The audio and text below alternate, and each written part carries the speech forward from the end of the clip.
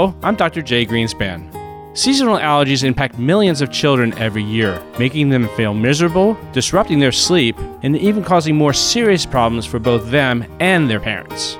How can we help our kids when allergies strike? In this pediatric chat, we'll talk to Dr. Magee DeFelice, Division Chief of the Division of Pediatric Allergy and Immunology at Nemours. Magee will help us answer some of these questions. If you have a question about this topic, we invite you to send it to us on the question portal of our webpage so we can post a follow-up response. As always, for our discussion, I'm joined by my co-host, Dr. Paul Rosen. Hello, Paul. Hello, Jay. Magee, welcome to Pediatric Chat. How you doing? I'm doing well, thank you, and thank you for inviting me today. So, Magee, how common are environmental allergies? Environmental allergies, whether that's indoor allergies or outdoor allergies, affect anywhere between 10 to 30% of adults and about 40% of children in the United States. It is estimated that about 2 million school days per year are lost in the United States due to symptoms that are related to environmental allergies. We're recording this in the beginning of spring, really. You seeing a lot of action now? We do. It's very busy this time of year. We're seeing tree pollen, and when we start to see a rise in tree pollen, we'll see a rise in our visits for patients complaining of nose symptoms and eye symptoms related to the increase in the tree pollen. So for kids with allergy, I know that most of us think of it as a runny nose and some sneezing. Other symptoms that kids have typically with allergies? Nasal congestion, coughing are two of the big complaints that we get. And allergies, one way that you can tell, because you can get nasal congestion and coughing with a cold, you can tell if it's allergies by looking at whether or not the patient has a fever. So if the child has a fever, then it's more likely going to be some type of infection or cold. Whereas with allergies, we don't typically see a fever. With allergies, patients tend to be very itchy. So itchy nose, itchy eyes, rubbing a lot. Even if they don't complain about itching, you'll find that you'll see them rubbing their nose or their eyes because they don't even realize that they're itchy. And that's a little bit different usually than when a patient has a cold. With both allergies and colds, you can see sneezing, but with a cold, you'll sneeze here and there, whereas with allergies, children or adults will sneeze multiple times in a row. It's more that repetitive sneezing that we see with allergies.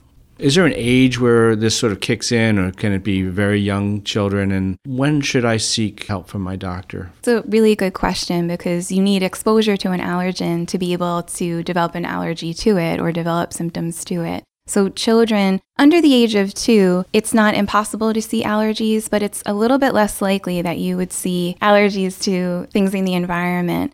And under the age of 2, we wouldn't expect any type of pollen allergy, because the child hasn't been through enough seasons or seen enough pollen and been exposed enough to develop an allergy or symptoms to that. So typically we would wait until after the age of 2 for allergy testing for the outdoor allergens like grass or ragweed or tree pollen.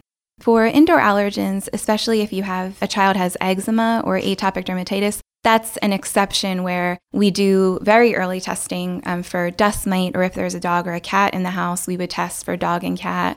But in that case, we're looking more for an atopic dermatitis or rash related to the allergen rather than the nasal symptoms and the eye symptoms. So sometimes we do allergy testing for environmentals even in infants, and it's safe to do that. It depends a little bit on what question we're asking. And Magee, can you tell us about some of the testing you do in your office? Testing for allergies in general, skin testing is the best test to decide what a person is allergic to, and that's for environmental allergies as well as for food allergies.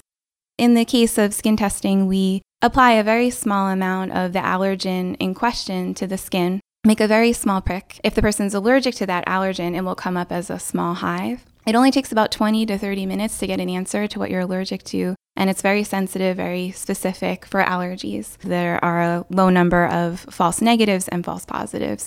If you get a negative, then you don't have to worry that you're allergic to that allergen. And the skin testing, it's more accurate than the blood testing? It is. Blood testing can be done for most types of allergies now, but unfortunately you can get a lot of false positives. So you may think that you're allergic to something and change your life or change your child's life unnecessarily because it was a false positive. So we worry a lot about false positives and someone avoiding something unnecessarily because it came up positive in the blood. If blood testing was sent, we can always do confirmatory testing with the skin test. But of the two, the skin test is much preferred and much more believable.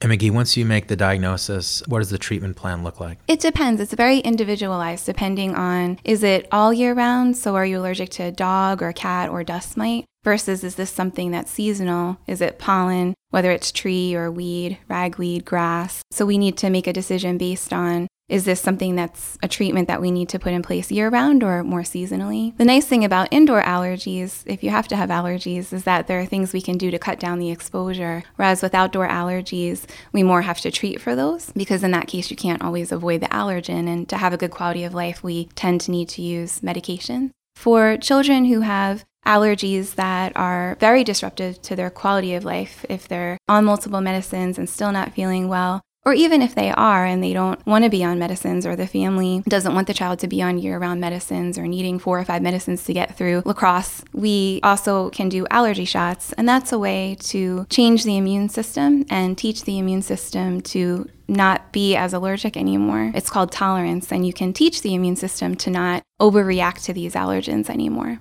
And how often do you give the allergy shots, and how do the kids react to getting recurrent shots?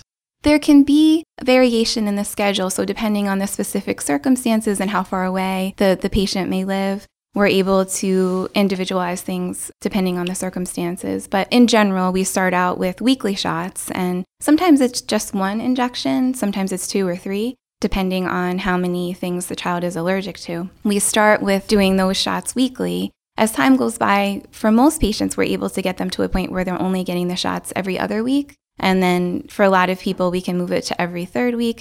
And then a good number of our patients are able to get to a point where they only need the shots once a month. And children do really well with the allergy injections. They're small needles, so it's nothing like getting a regular vaccine or a booster shot.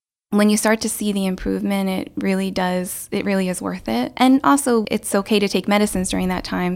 And we encourage our patients to take an antihistamine, and that can help with discomfort. They can be done in adulthood and childhood. But one reason to think about allergy shots and possibly giving them in childhood rather than waiting is because there is research that shows that for a child who has not yet developed asthma or is going to develop asthma, if we treat the allergies with allergy shots or allergen immunotherapy, we may be able to prevent that child from developing asthma. Because if you treat when the patient's an adult, then you've missed that window to help with the preventative side. It will still work very well, and it will still treat the allergy symptoms and could help with allergy-induced asthma, but it wouldn't be preventative the way that it can be preventative for children.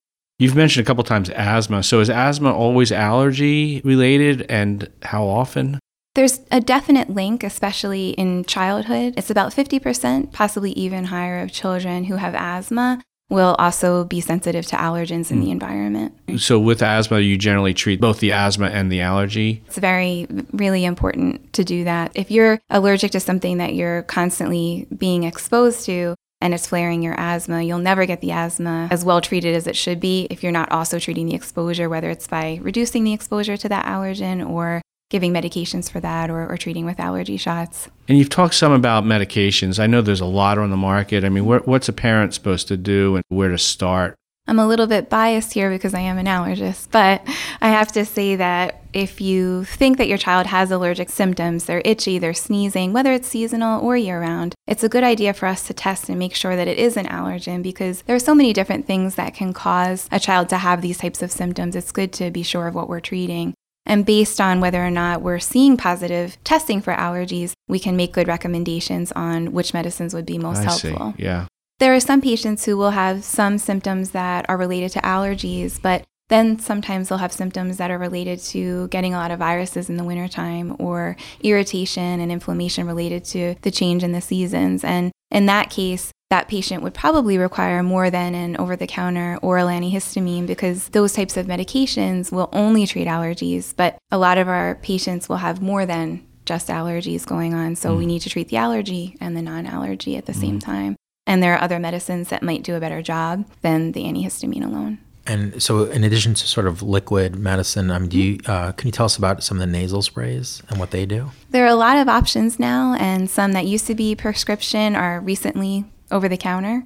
There are some that are medicines that can be used every day and need to be used on a more daily basis, and those are the nasal steroids. They're very similar to inhalers that are used, some of the inhalers that are used for asthma, and those are anti-inflammatory type medicines and are going to be helpful to bring down inflammation related to allergies, but also related to recurrent infections or other things that are non-allergic that can cause inflammation in the nasal airway. And then there are some medicines that it's an antihistamine, almost like an oral antihistamine, but it's in a spray form to use right in the nose. And those work the same day and really within a half hour or so, you can start getting relief from that. Whereas the daily anti-inflammatories take a little bit of time to start working typically and need more often use to work properly. Nasal saline, although it's salt water, can also be really helpful if it's used to wash out the pollen and to keep the nasal tissues moist and more normal looking. Are there hints that you give families about keeping the home clean and certain types of air conditioning or other things to prevent the pollen from coming in? I think we all have some reaction to it. Is there any good tips you can give us? For pollen, some of the things that are important to remember, the first thing is that we really want to make sure that the child is enjoying a normal life and a high quality of life. So we don't want to be in a situation where a child can't go out for recess or can't play sports or feels that they have to spend high pollen count days, which we have a lot of, inside. So we want to make sure that we're taking care of the allergies so that we're able to treat through that or find a way to make things better for them so that they can be outside. Now, when you do come in from being outside, if you have allergies, the pollen's going to be on you. So it's really important once you come in to change out of the clothes, if possible, even shower, take a bath. So getting the pollen removed and decreasing that exposure. So you don't want the pollen exposure to keep going inside the house once you're in. So we would have a child at least, change their clothes, wash their face. That's where the nasal saline can be helpful because it'll wash the pollen out a little bit of the nose. And what we say is no matter how tired you are, just never go into the house and just get into bed with all that pollen because we don't want anyone sleeping at night covered in pollen and now there's pollen in the bed. Do your best to remove that before you go to sleep. The old have them take a shower routine. Yeah. So easy to do. And what about living in different parts of the country? Can you tell us about allergy problems in different regions? You really can't get away from allergens, unfortunately. So we do get that question where people ask about the possibility of changing their geographic location if they move to the desert or going to the shore where there's maybe less tree pollen. Would it make some sort of difference? And the short answer is no. And it's a little bit complicated, though, where it depends on what you're allergic to. But in general, anywhere you go, you're going to have the potential of having an allergen that gives you trouble. And even if when you get to a geographic location, you're not allergic to the allergens there, if you have a history of allergies over time, it's likely that you're going to become sensitized and allergic to the new allergen. So that's why people eventually will probably develop symptoms, even if they're better when they first move. Do kids grow out of this, or are there long-term issues with allergies that you know about? With allergies, it's a little bit unpredictable. Sometimes we can tell by what the skin testing looks like, how many allergies the patient has, family history, if a child may or may not be more likely to outgrow it. But it is something that can persist into adulthood. And the flip side of that is if you are an adult and you didn't have any allergy symptoms as a kid, it's very possible to develop allergies. So you can be an adult, and if you're starting to have allergy type symptoms, it's a good idea to speak with a physician about that because you can develop them in your 20s or 30s. The distribution is early in childhood and then again in early adulthood where we see a lot of people developing allergy symptoms. It seems like if you have allergies running in your family, you're more prone to get allergies. Is there an understanding of any of the genetics behind having allergies? There's definitely genetic predisposition. So you do have a higher chance if there are allergies in the family. And if we find that if we have parents who needed allergy shots and allergy shots worked well for them, then that's probably something that's going to be true for the child as well. There are exceptions, not in all cases. And we do definitely have children where there's no family history of allergies and they benefit from allergy testing and treatment. So there is a genetic link, but it's not always there. It's come up a lot in the news is this prevention from getting allergies in the first place. You have a newborn. Is there anything a mom you would advise them to do to sort of set them up for the best chance of not having allergies later on? Is there any way to prevent this? It's a tough question to answer, but a good one. The one thing I would say is that this goes back to the idea of the hygiene hypothesis, which is from the 80s. And the idea is that we've really, especially in industrialized countries, we've gotten to a point where we're really careful about our exposure to bacteria and different germs in the environment. And we use a lot of antibacterial soap, and we're really careful about exposures. And all of the research that we see now with food allergies, but allergies in general, is showing us that exposure to germs when they're not necessarily harmful to us is good for our immune system because our immune system learns the difference between this is foreign to me but it's harmful and this is foreign to me but I'm not going to have a reaction to it. So just as an example, if a parent was saying if everyone wants a dog and the only reason that you're considering not having an animal in the house, a dog or a cat in the house, is because of germs, it wouldn't be a good decision to not get the animal for that reason. We find that if a dog is living in the house, it may actually decrease the chance of being allergic to certain things. And there has been research done where children who live on farms, because they get exposed to so many different types of allergens, may have less of a chance of developing allergies or asthma because their bodies learn very early to tell the difference between something that's foreign and harmful versus foreign and not harmful to them. So you mentioned allergies to dogs and cats. So if your child, is discovered to be allergic to dogs, does that mean that rules out ever having a dog, or are there certain breeds that are tolerable? There are different animals, different dogs, different cats can give off a different amount of allergen, but it's very individualized and it's very difficult to predict. So before you brought a dog or cat into the house, you wouldn't really be able to know how your child would react to the dog or cat if they are allergic. There are different degrees of allergy as well. And skin testing is really a guide. It's letting us know if there's potential for a reaction there. So depending on the size, depending on the history, it's possible that you could have a small positive skin test and be completely fine around a dog or a cat. Or it's possible that it could flare the asthma and really be a problem. So with each patient, it might be a slightly different discussion. But if there has been positive testing for a dog or cat, you would definitely want to see an allergist before bringing an animal into the house to talk more about it. And I guess you get into the situation where it becomes a conversation about helping the child with the allergies versus removing the family pet out of the home. I really don't like to be the person that has to give that advice because unfortunately, if you have a child who's highly allergic to an animal and the animal is in the house, even if you keep the child's door shut or washing the animal a lot or doing some of the other things where we try to decrease the amount of hair and dander that the dog and cat might be giving off, their dander is airborne for both, but especially for cat dander. It's very, very small and fluffy. It doesn't really settle. You can go into a house where there hasn't been any disturbance or anyone walking around for a couple of weeks and you'll find cat dander in the air. It's so ubiquitous, really, that about 80% or even higher of homes in America, you'll be able to find cat dander, even if a cat has never lived in the house. And that's because people carry it on them. And then once it's in your house, it's airborne. When there is a cat living in the home, if you do decide that the best thing is finding the animal a new home, it takes about 4 to 6 months with regular cleaning for all of the dander to go away. And dog dander, although it's not quite as small and airborne, it's still pretty similar. So unfortunately, if you're allergic to a dog or a cat and they're living in the house, it's just very hard to protect yourself from the dander. And the only research-proven sure way to no longer have reactions would be to find the animal a new home. The other thing that we have done that we can do, so we have patients where they want to become a vet or they just love animals to the point where removal of the animal or not having that animal is not an option. Another example would be one of our patients who was really allergic to horses, and he has a history of autism and uses horse therapy as part of his care plan for autism, and it was really important that he be able to be around horses. And in those cases, we can do allergy shots and we can cut down on the amount that the body's sort of overreacting to the animal. So it is possible to help someone with medicines or with allergy shots. That's great. So I know the scratch tests don't hurt as much as people say they might. There's some fear of that. And I know the shots don't hurt as much either. And these are both acceptable. Are there long-term changes coming to the therapies we give? We've heard about some medication you take orally to prevent allergies. Is there anything you see on the horizon for folks? Yes, there is a way to now do a treatment similar to an allergy shot where you would take it by mouth instead. So you would take it orally rather than needing to get the shots. Right now, some of those are approved in adults, some are approved in children.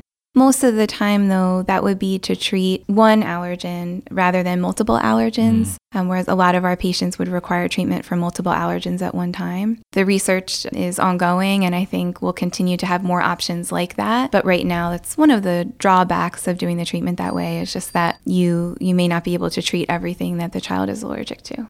This has been excellent. We've learned so much. So you started off, Magee, by saying that so many days are missed in school because of this. And one of my take-home messages is that with good care from an allergist, that shouldn't happen. We should be able to control this. still keep the kids playing outside and involved in sports. It shouldn't be debilitating, and you just have to take the steps necessary to get the best of care so that that doesn't happen. Is that a good take-home? Exactly. My feeling is that if we have a child who isn't able to play sports or isn't able to have a normal quality of life, that we haven't done our job as far as finding all the things that they're allergic to and coming up with a correct management plan for them. So we can definitely help if a child is not able to live their normal quality of life.